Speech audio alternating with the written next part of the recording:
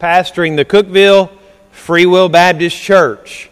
It's hard to believe to me that it's been 7 years. In my own mind, it seems more like about 2 years that I have been here, but 7 years of pastoring. And God has been good. And I want you to know that I'm just as thankful today as I was when I first came.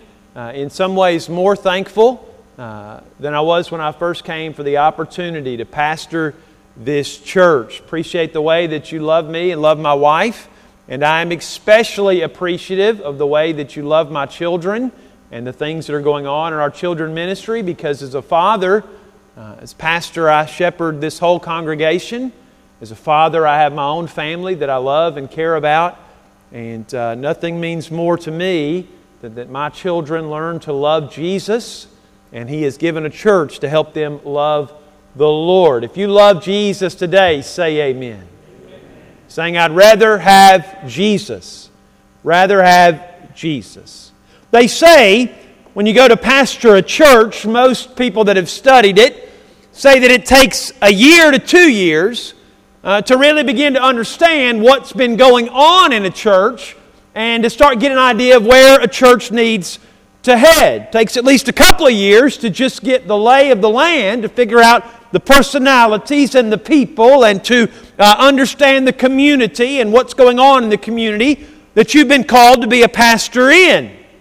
After a couple of years of getting to know the people and then getting to know you, it takes a couple more years for a pastor to go through some things, for the congregation to learn, can I trust this pastor? When hard times hit, is he going to run and go somewhere else, or is he going to stay? When there is difficulty, is he going to stand and preach the Word of God, or is he going to mope and quit and go hide somewhere else? And so it takes a couple of years to get the lay of the land, and then it takes some years for a pastor to go through some things, for a congregation to realize, is this person in this for the long haul, or they come just for a moment to move on to greener pastures?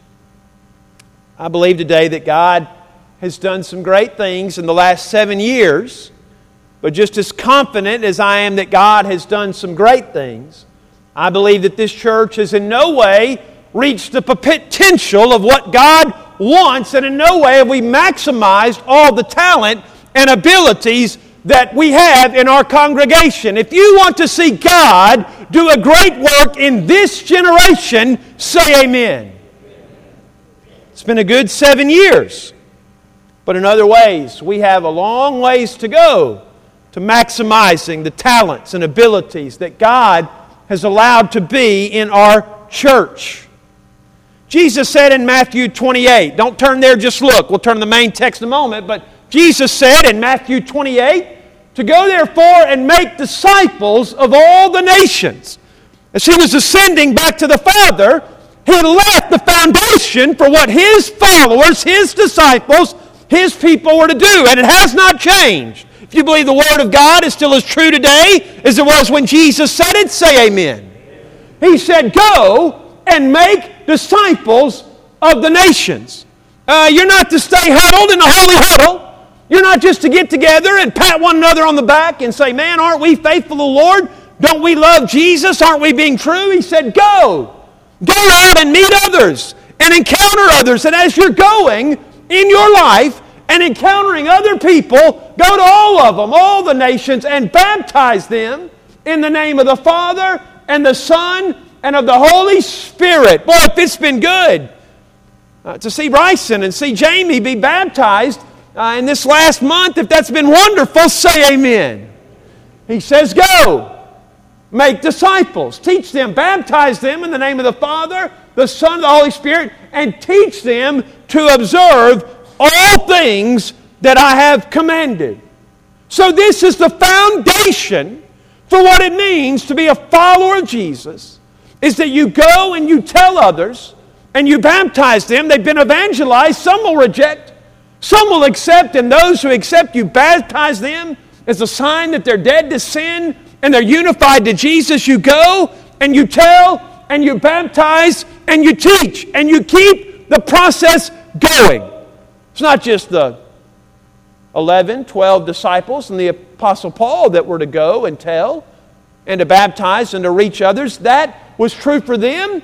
But when you read the Apostle Paul, especially when he gets later in the later letters, Apostle Paul knows my ministry is going to reach an end. And so he's investing in Timothy and others. So Paul is obeying the commands.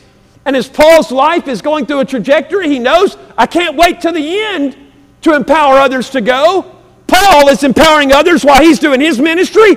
He's empowering others to start their ministry, who then start others to start their ministry. This process of going and teaching and reaching is a never-ending thing for the church until the King comes back and the King tells us that you are done. So until Jesus returns, Jesus calls forth His church. This is the foundation, going and teaching and reaching others and preparing another generation behind us to get engaged in the work. Now, how is the church in America doing? How is the church doing? There are a number of studies you can look at. Most of them conclude this. Listen to this. In America, they say 80% of local churches have either plateaued or are in decline. 80% of churches have either plateaued or are declining. Now that includes some churches that I wouldn't consider evangelical, Bible-believing churches. It's a little bit better for conservative, Bible-believing churches. They do a little bit better, but not much. It's basically true for conservative churches that claim they believe the Word of God and claim they're committed to that mission of going and teaching and discipling. It's about the same for them. 80% plateaued or declining, only 20% growing. You know what gets even scarier? Is in the 20% that are still reaching new people and empowering the next generation to go and share the Word of God, of the 20% that are actually doing what Jesus said the foundation of the church was to be, His disciples were to be. Of that 20%, 5% of them only baptize 5 people a year. This is the foundational thing that Jesus said to go and do, to teach them, reach them, and baptize them, and empower the next generation to do it, to reach your generation in your day and age. Of the 20% that aren't plateauing, 5% are barely hanging on. They're going the right way, but they're just barely inching. That means in our land, only 15% of the churches are faithfully thriving and growing in what the Lord Jesus, your King, said to go and do. Only 15% are thriving and growing in what Jesus said was to be the main thing right before He left to go back to the Father. You know what that means? That means I pastor in a landscape where most churches overwhelmingly are more committed, more interested, more efficient, much better at maintaining traditions of men that were erected on the foundation than they are in empowering a new generation to go out and do what Jesus said. Because there are churches all over the land that are full of people who are carrying on the traditions and the practices that another group of people said, this is what we need to do, and they laid it down. And there are lots of churches where there's still somebody there carrying on those traditions that the men erected, but they are ignoring or failing to do what Jesus said was to be the main foundation. Now I want God, Jesus, I'm delivering this, but Jesus once said that. If you believe in your heart of hearts that it is much more important to do what Jesus said than just continue to hold up what somebody else did in a previous generation, say amen. 80% are doing real good at holding on to what they had.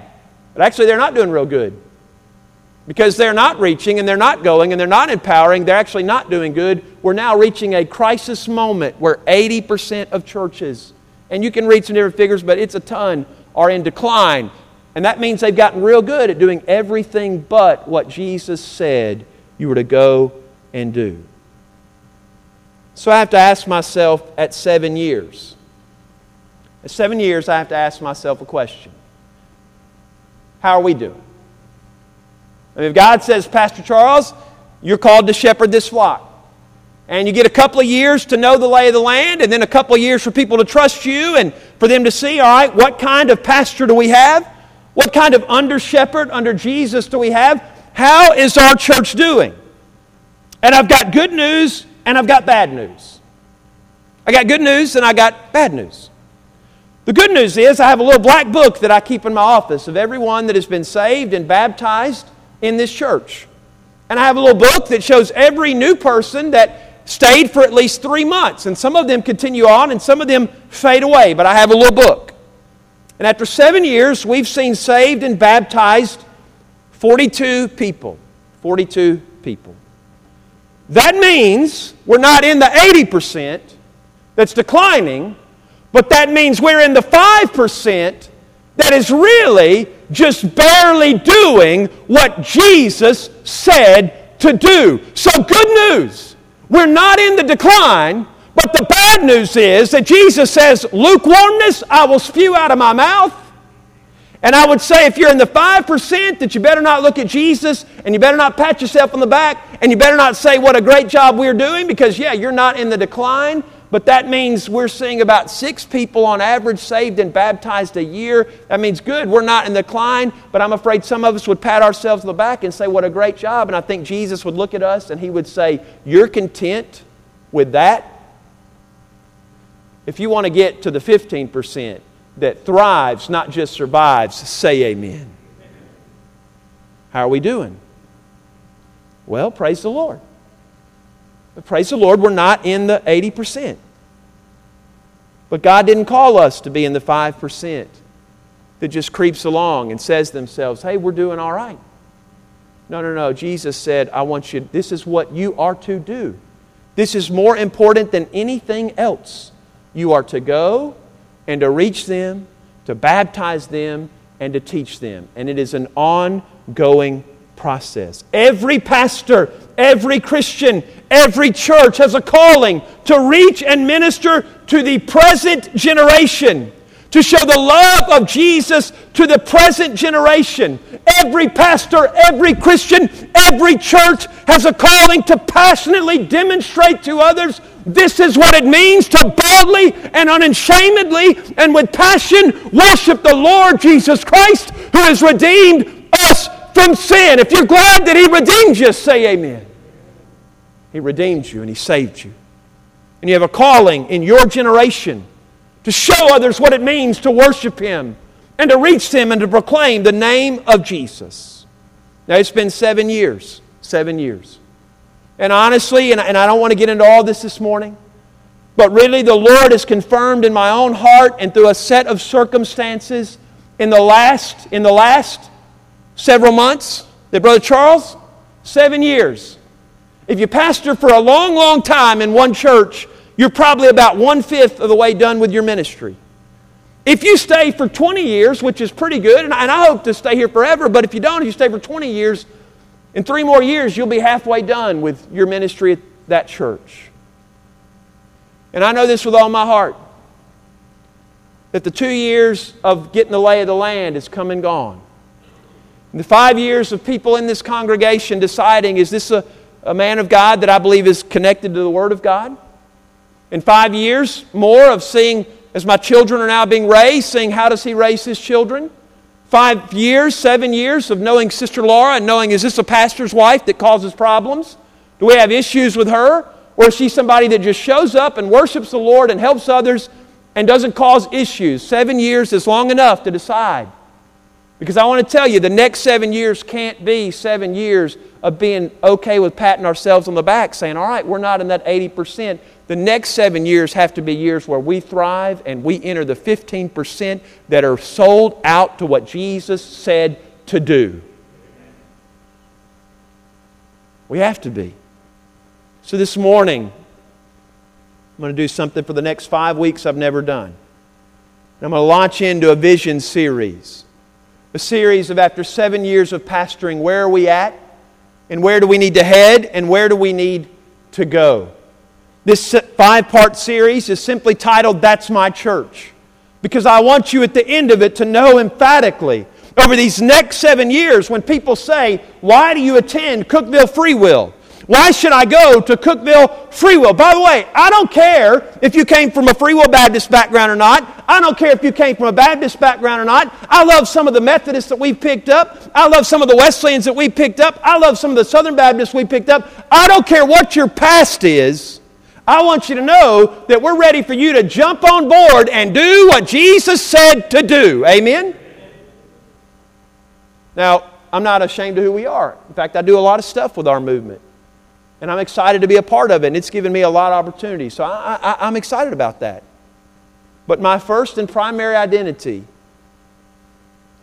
is not with Free Will Baptist. My first and primary identity is with Jesus. First and foremost. 5 ways, say, that's my church over the next 5 weeks. I'm going to give biblical basis, but then I'm going to do something I don't do as much in my preaching, but now is the time to do it. We're going to get really practical in some ways of what does this look like for us to apply it in our church to see over the next 7 years that we definitely don't enter the 80% and that we thrive in what Jesus has commanded us to do. So this morning, we're going to look at 2 texts, all right? 2 texts. First one is in Acts chapter 13. So go to Acts chapter 13, and we're going to read verses 36 through 38. Acts chapter 13, all right? This is a sermon, a teaching that the Apostle Paul was giving. He's doing what Jesus said to do. He's going out and telling others. And he's sharing with others the good news of Jesus, and he's baptizing those who will listen. And Paul is investing in new people that have accepted the gospel to empower them to go and do what Jesus said to do. And Paul makes this really interesting comment, and there are other places you could look, but this interesting comment that he makes in the middle of this declaration of who Jesus is. And listen to what the Apostle Paul says. Acts chapter 13, verse 36. Paul says, for David. You know about David? You know about King David? He was a shepherd boy that loved the Lord.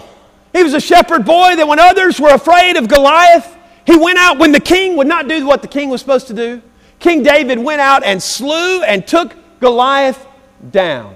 King David played the harp, and he played it unto the Lord, and he wrote many of the psalms that we sing, which are prayers put to music. He wrote them and praised the Lord. David who defeated the Philistines. David who danced when he brought the Ark of the Covenant back to Jerusalem. David who set a monarchy in existence that they said that Jesus himself would come through his seed. David did a lot of awesome things. Paul says, for David, after he had served his own generation by the will of God, fell on asleep. David did what he could do in his generation, and then he died. And he was laid unto his fathers, and he saw corruption. He died. He was under the sin. The sin curse affected him. He had trusted God, but he was bound to death like we are because of the curse of sin within the human race. And so he laid with his fathers, and he saw corruption. But Paul says, but he, Jesus, whom God raised, saw no corruption. Oh, Jesus died on a cross, and he was laid in a tomb, but there was no sin on Jesus. And so the corrupting power of sin could not affect him in death. So Paul says, verse 38, be it known unto you, therefore, men and brethren, that through this man Jesus is preached unto you the forgiveness of sins. If it's always about Jesus, say amen. Verse 36. It says, for David, after he had served his own generation. After he served his own generation. That's what I want. I want to be able to say that Cookeville Free Will, that's my church. Because this is a church that is primarily concerned with serving God in our generation. We're not first about serving the generation.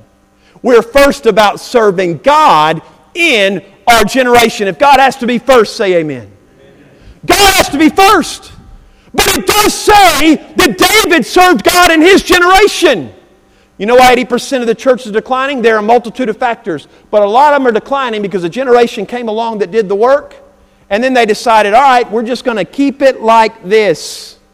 And don't you do anything to reach the new generation that doesn't look like what we did to reach our generation. And those churches are getting their wish, and they are dying every single day.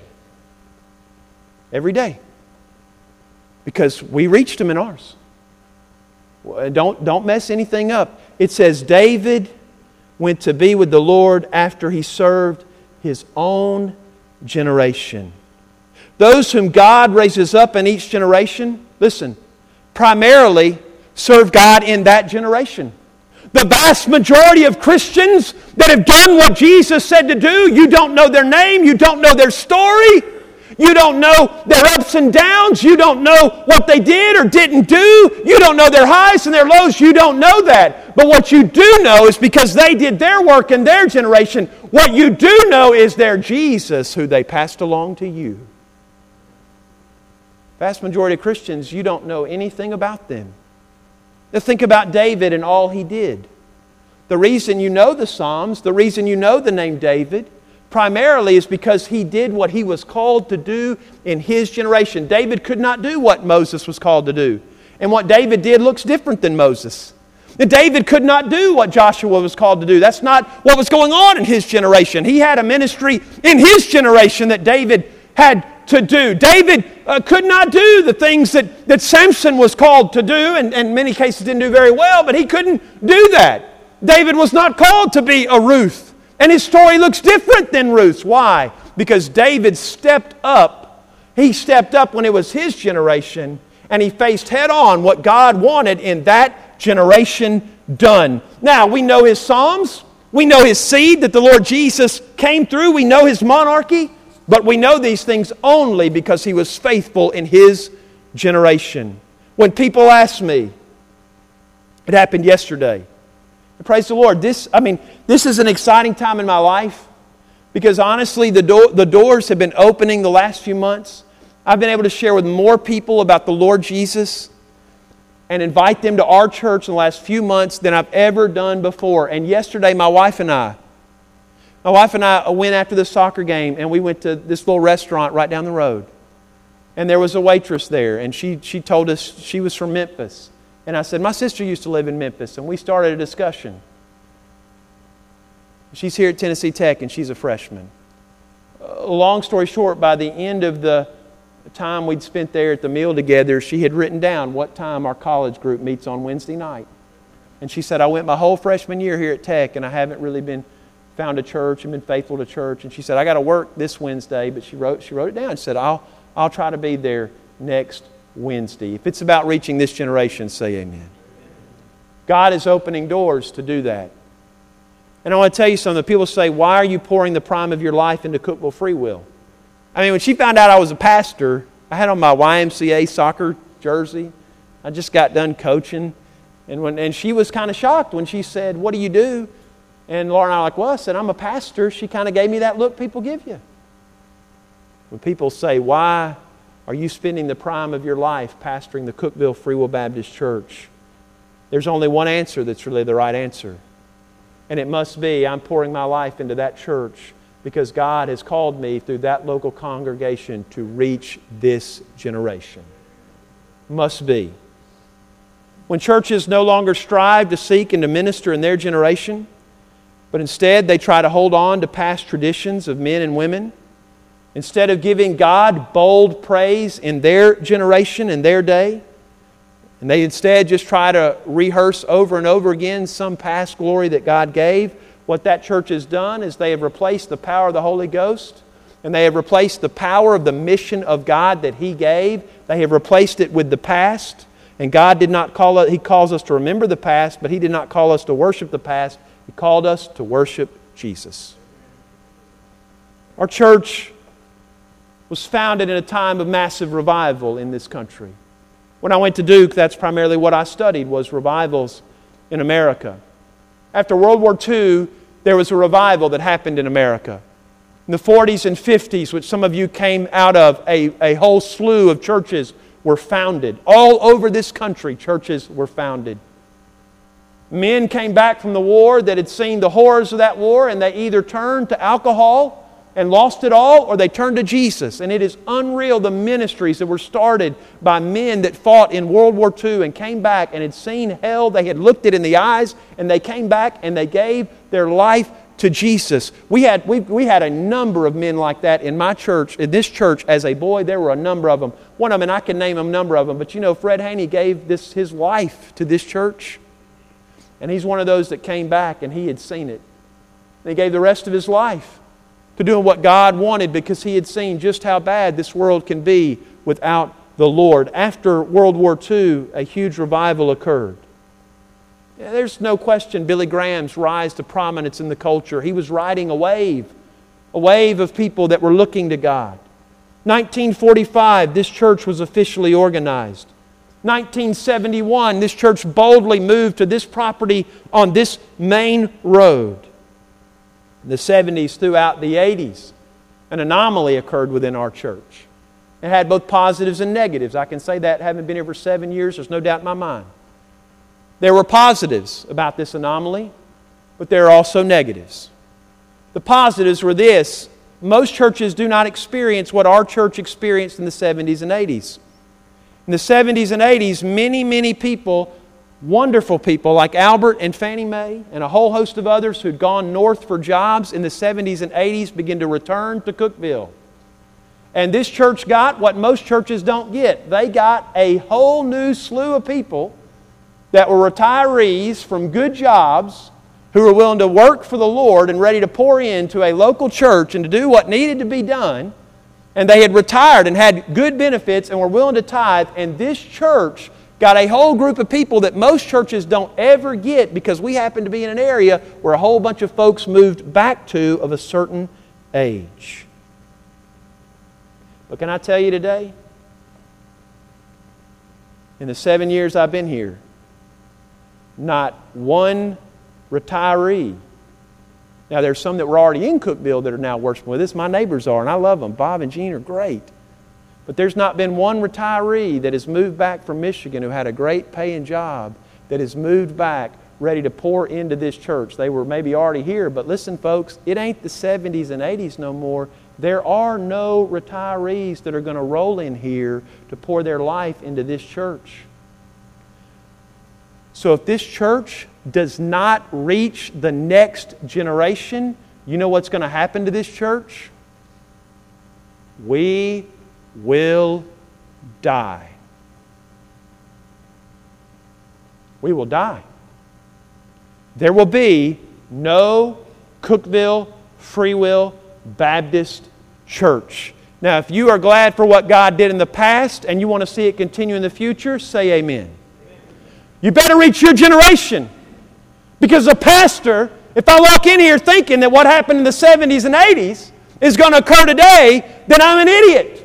Because you don't need a PhD and you don't need to go to Duke to look around and say, wow, that's amazing. A whole group of people moved back, ready to invest and ready to work. Guess what? That's not our generation. But I'm not afraid.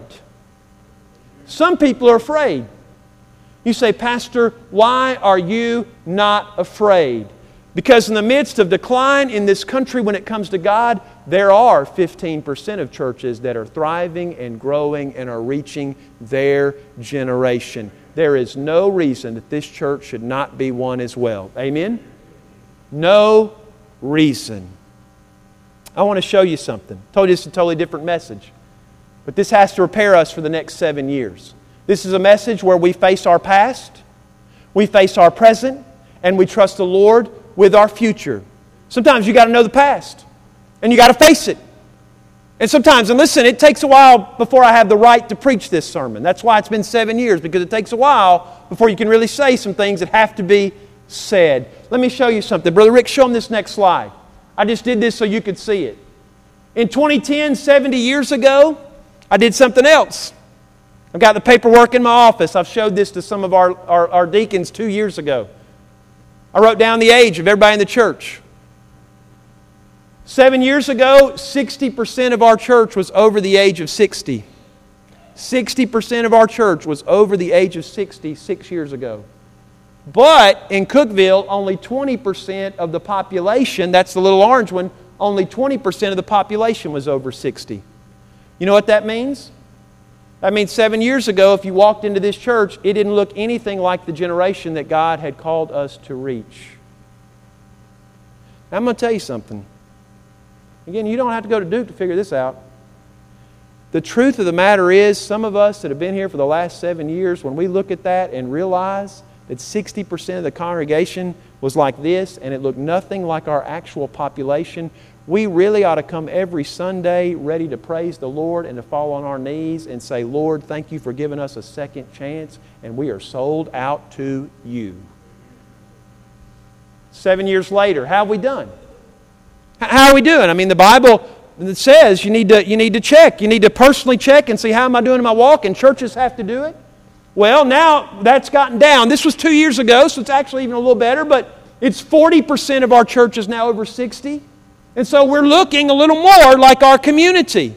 We're looking a little more like the generation that God called us to reach. Now, if you're older, don't get scared. Don't get scared, because if you're doing what you're supposed to do, which is reach the next generation, there will always be older people in your church. But if you do not reach the next generation, one day not only will they not be there, but the older people will not be there either. Let me say that again.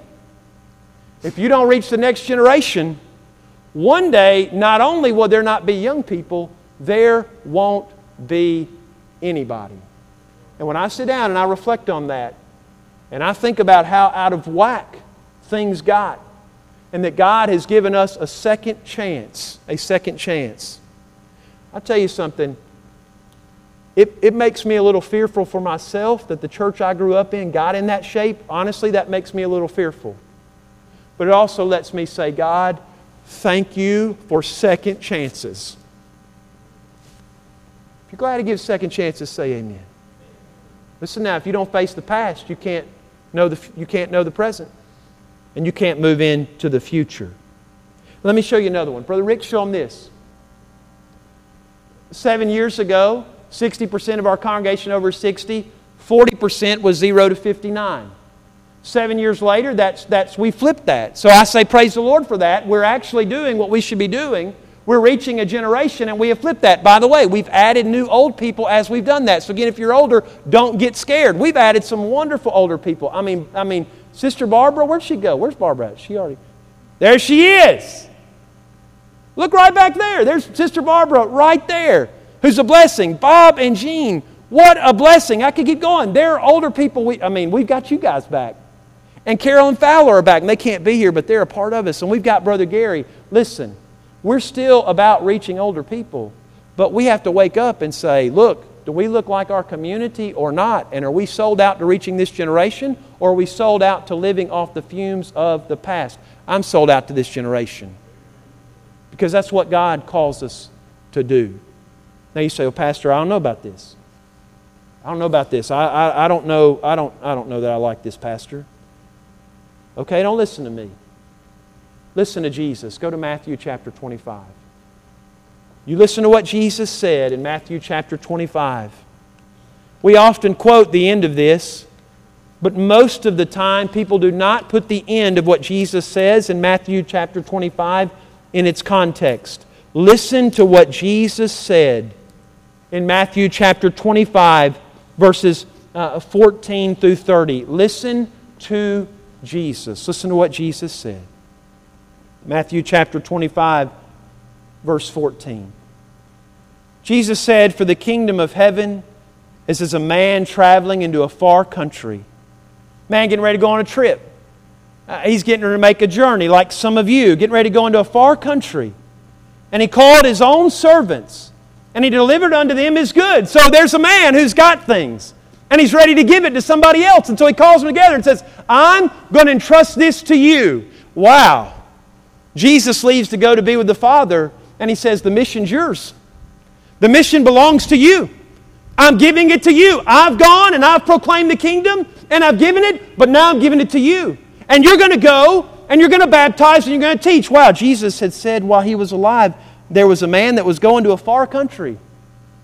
Boy, Jesus has gone to that greatest country. He's gone to heaven. If you can't wait to see heaven, say amen. He says here, there was another guy, boy, it sounds a lot like Jesus here, traveling to a far country. And he called his own servants and delivered unto them his goods. And he gave unto one 5 talents. That's the type of money. He gave one 5. He gave another 2. And he gave another 1. And to every man according to his several ability. And then he went straightway and he took his journey. He that had received the 5 talents went and traded. He did some trading. That's the Charles Bryant of this story. He was a trader. But Charles Bryant used to do some trading. He went and did some trading. He took his 5 talents and he did some trading. Likewise, he that had received 2, he also gained another 2. But he that had received 1 went and digged in the earth and hid his Lord's money. The Lord gave him something, and he said, I'm going to keep it. I'm going to hold on to it. Thank the Lord I got it. Oh, thank the Lord I got it. Thank the Lord that He did something in my life one time. Thank the Lord that back in the 40s and 50s, 60s, 70s, 80s, 90s, thank the Lord He did something and I got it. Now I'm going to hold on to it. And I'm going to make sure nobody messes with it. And I'm going to make sure nobody does nothing else with it. I'm just going to hold on to it because the Lord gave it to me. And so he buried it. After a long time, the Lord of those servants came. The Lord of the servants came. He came back. Sounds like somebody else. You believe Jesus is coming back? Say amen. I wonder, could Jesus be talking about us and Him? He says the Lord's going to come back. And so when He came back, He went to those servants, verse 20, and He said to the one that had received 5 talents, He said, come. And that one brought 5 more that he'd earned from the trade, and he had 10 to give him. And the Lord said, and he said, Lord, you delivered unto me 5 talents. Behold, I have gained beside these 5 talents more.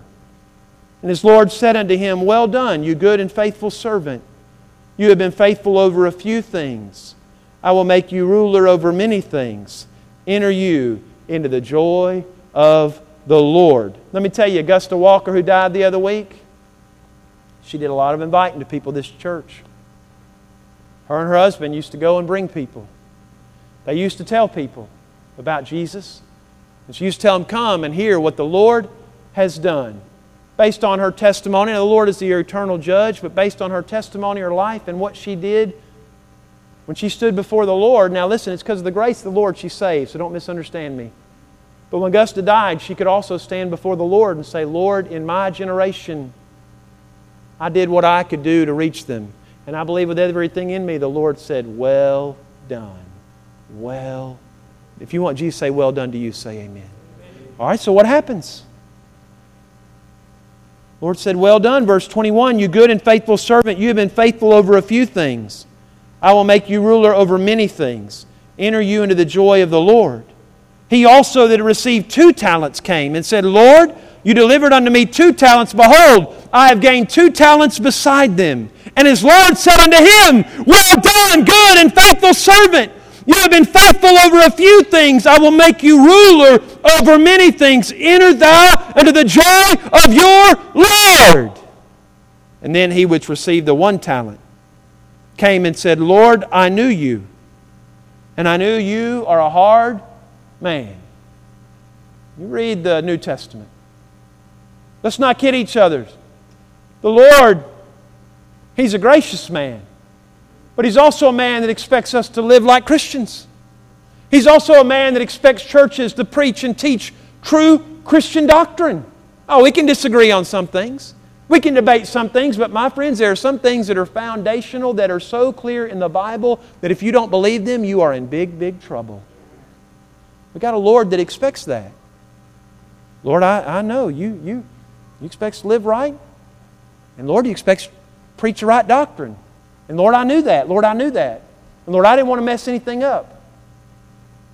Lord, I'm getting ahead of myself. Look what He says. He says, Lord, I knew. Verse 24, I knew that you are a hard man. And you reap where you have not sown, and you gather where you have not strawed. And so I was afraid. That's the difference between this one and the other 2. I was afraid. And I went and hid your talent in the earth. And lo, there thou hast what is yours. He said, Lord, I buried it. And Lord, you can have it. I kept it real safe for you because I know you're a hard man.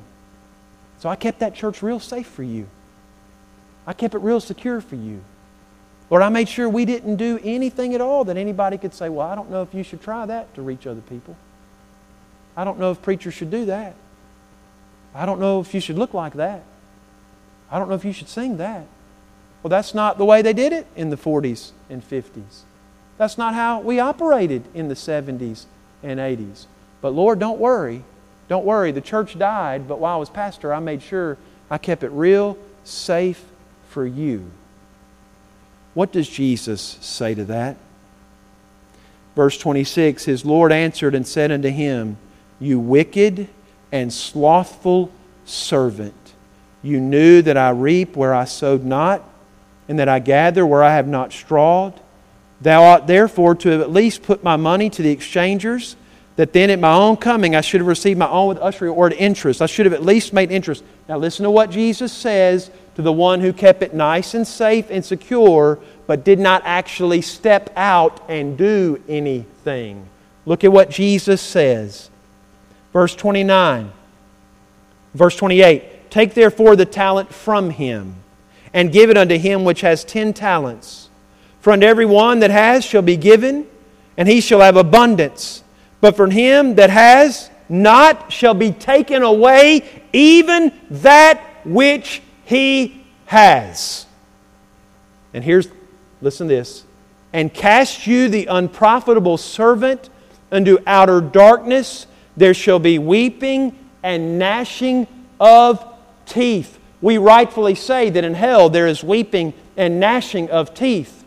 But that right there is connected to a servant of the Lord who'd actually received something, who went and did nothing with it other than to say, I will keep this nice and safe and secure, and I'll just do what we've always done, and we'll keep it right there. And the Lord comes back, I'll be able to look at the Lord and say, Lord, I know that we didn't reach people. I know we didn't baptize people. I know that we didn't empower the next generation to serve you. But guess what, Lord? Lord, I kept it all safe for you. And what does Jesus say? You kept it safe for me? For me? You didn't even do the most basic command I gave you, which was to go out and reach your generation with the gospel. Young people, I want you to listen to me. There are a number of reasons our church got in the shape that it was in. Some of them leadership problems. That's some of it, no doubt about it. And that's why as a pastor I take very serious what God has called to do, because I know I will be responsible for that. And that is why over the last 7 years I've tried to move really slow and be really careful and really sure that people know I love you and I love this church. I'm not here to blow this church up. I'm not here because, listen, there is a responsibility. No doubt leadership crises cause some issues. But there's some other things cause some issues. Young people, I want you to listen, and then older people, I want you to listen next. When I was a boy, some of these problems started in our church that led to when I came back 7 years ago, us looking nothing like our generation. And there were a lot of people that I sat with on pews like you, and some of them were ready to do great things for God. And they were ready to do some awesome things. And they were ready to try some big things.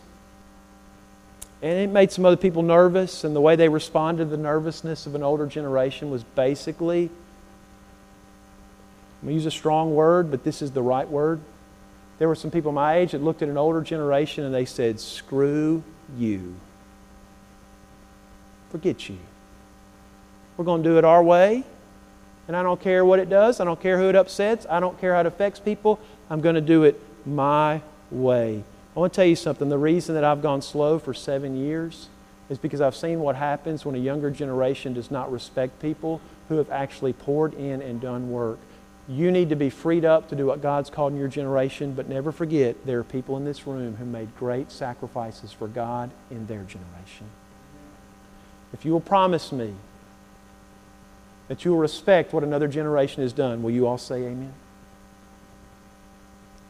That's half the story. There's another side of the story.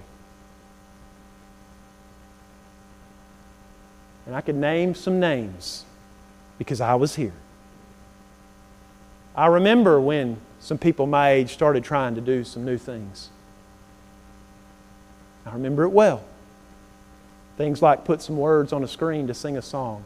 You do know there's a time before the printing press where they didn't have hymn books. Everybody know that? That's the vast majority of the church. I remember when some words went on a screen. I remember when some people said, hey man, I can show you all the verses of Scripture that go with these songs. These are good, godly songs, but I know some people. With my own ears I heard say, this is my church. It is not my church, and it is not your church. It is Jesus' church. And I know some folks. I said last week about my first couple of months here, a woman that called me over to her house. That's why I've waited 7 years to preach this, because you have to earn the right to say this. But at some point, the shepherd of this church, listen to me. I know the woman that called me over to her house after I'd first been here and said, they don't like your preaching, they don't like your illustrations, they don't like your humor. Let me tell you something. I know a number of other people that when I was a boy and on up through, she went to them and she told them, you won't do this in our church. That's not how we do it. It wasn't her church and it's not my church. It is Jesus' church.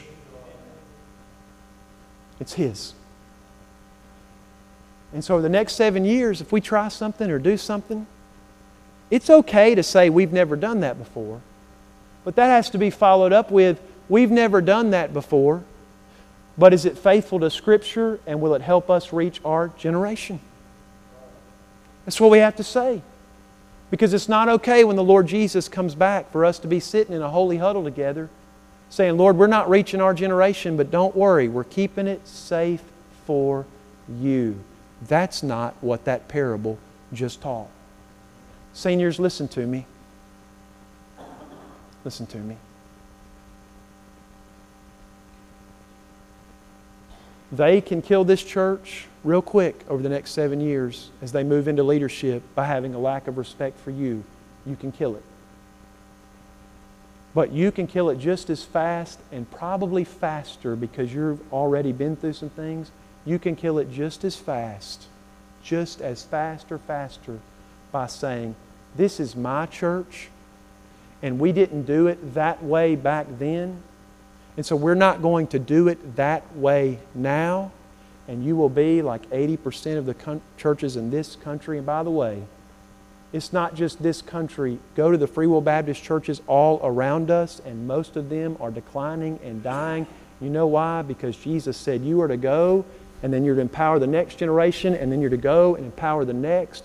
And somewhere along the way, these Free Will Baptist churches around here have decided, no way. This is the way we did it. That's the way it's going to be. We're going to keep it safe for Jesus, and they've kept it safe, and they've not done what Jesus said to do. I beg of you. I beg of you. You're already seeing it. It's already occurring. As another generation is now being empowered to do what God has called them to do, I beg you as the pastor, help them do what God said to do. Don't stop and stand in the way of what Jesus commanded us to do, please. If you say, I will commit to the best of my ability to empower the next generation, say amen. Doesn't mean you have to like everything. I haven't liked everything over the last 7 years, but I've done what God has said to do, the best of my ability. Jesus says, if you don't do it, I will take your talent away. Here's the thing, because of some of the changes, I believe this with everything in me, and it's been really encouraging the last few months, because a number of people have said, we're poised.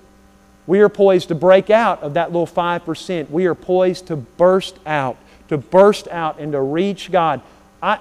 It was okay 2 years ago when people would say to me, we're sitting on a hidden gem here at Cookeville Free Will. That was okay 2 years ago. It was even okay 3 years ago, 4 years ago. It was okay when people said you're sitting on a hidden gem. We are not to be a hidden gem anymore. We're to be a light to this community. And you guys, you're only going to get one chance to be young. You're only get one chance to do what the Augusta Walkers and others did, to say, in this generation, I will go out and do whatever I can to reach people with Jesus. You're only going to get one opportunity to do that. And people in their 30s and 40s and 50s, you're only going to get a while to be right there to continue to pour in and then to help the next generation. And those that are in the late 60s, 70s, 80s, at the end of your run, you only get one chance to use what time you've got left to encourage the next generation and say, go for it. And let me tell you what happened in my day, not to hinder you or hold you back or to claim this is mine. Let me tell you what happened in my day so you can know that God can do it in your way as well. One chance. I believe this with everything in me. God gave us another chance. He gave us another chance. But now is the time that if we don't go to work and we don't get busy, and listen, y'all already know me for 7 years. It's not like I'm going to come in here and just change everything overnight. That's not how I operate. But there's already a new generation of people that are singing. There's already a group of men. I don't know that this has ever occurred in our church. Did you know right now there's a group of young men that meet on every Thursday night? They all come to Sunday school.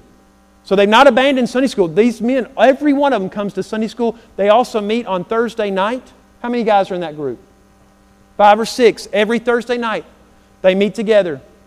And they read other books about the Bible and things. And they're reading together. 5 or 6 young men. I can tell you when I was a boy, there was no 5 or 6 young men in their 20s that were meeting every Thursday night to do that. I say that to say, if you don't have eyes to see that God is doing something here, you better open them up real quick. Real quick.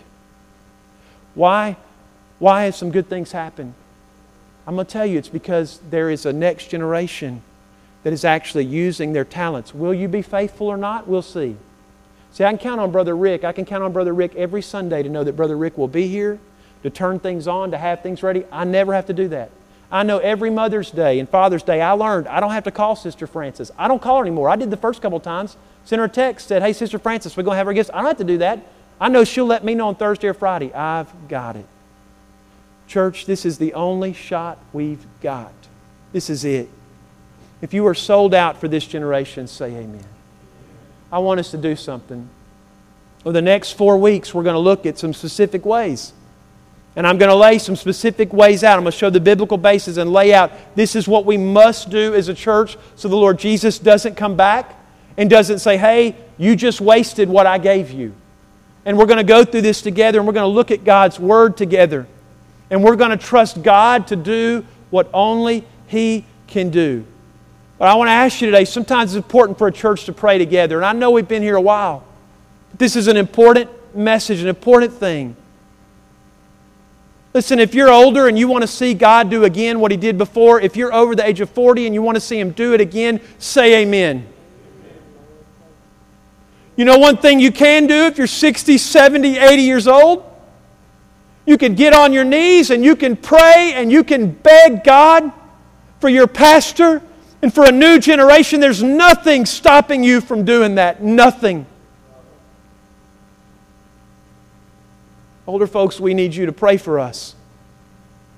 We need you to say, go on, run. Run. Run. A man I love very dearly. I mean, he's a good, close friend of mine. He's no longer with us. Whether he had to move or whether he died, doesn't matter. I'll never forget the first Sunday here, the ladies asked if we could have a special speaker, and she did a great job. Oh, she was awesome. We brought her in for Sunday school. We had people that had never been to Sunday school before. Some of you remember this. This was early on, the ladies group. I can't remember that. Tammy, what was that lady's name? Do you remember that? Forgot her name. Had this lady we invited. We had more people for that than we ever had for Sunday school. We canceled Sunday school. Had more people in that than we ever had for Sunday school. Had people in the church that never come to Sunday school who came, and we had visitors. And a man who I love very, very, very, very, very much, who was in his 80s. I'll never forget this. Probably been to Sunday school. I calculated this because I know when he started church. Probably been in Sunday school 3,000 to 4,000 times in his life. That's a lot. And I'll never forget, after this great event, he came to me, and he wasn't mad about it. I mean, well, maybe he was mad, but he didn't treat me mad. But he came to me and he said, I don't know about this canceling Sunday school. I like my Sunday school class. Well, bless the Lord, I like your Sunday school class too, but you've been in it 3,000 to 4,000 times in your life. And we just had people that don't come to Sunday school that showed up for this. Now, I love the man who said that. I mean this. I love him. To this day, I love him. But can I beg you, if you're in your 60s and 70s and 80s, please don't ever come and say, well, I don't really want to do that because that's not what we normally do. And if you're in your 20s and 30s and if you're new to our church, don't ever disrespect people who have poured their life into the work of God. And if we do that together, our best years are to come. Our best years. But see, so would you come and would you sing, I've decided to follow Jesus? I want us to sing, I've decided to follow Jesus. And I hope there's some younger people, and I hope there's some older people who would say, forget lunch, forget lunch. Forget lunch. I hope there's some younger people, some older people, not because I'm asking, but because this is the Word of God. I hope there's some younger and older people that will get around an altar and that will in one spirit, in one way together, pray and say, Lord, help us to use our talent for this generation. Dear Lord, I ask that you would use this message. And Lord, I ask that you would empower us and move us. And Lord, I pray that we would not be concerned with playing it safe. Faithful, yes. Safe, no. Lord, would we be not concerned with safe, but we concerned with faithful. And Lord, we reach this generation. Lord, I ask this in your name and your power, that we would be committed to this. Lord, I ask it in Jesus' name. Amen and amen. With your heads bowed, your eyes closed, go ahead and stand. Go ahead and stand.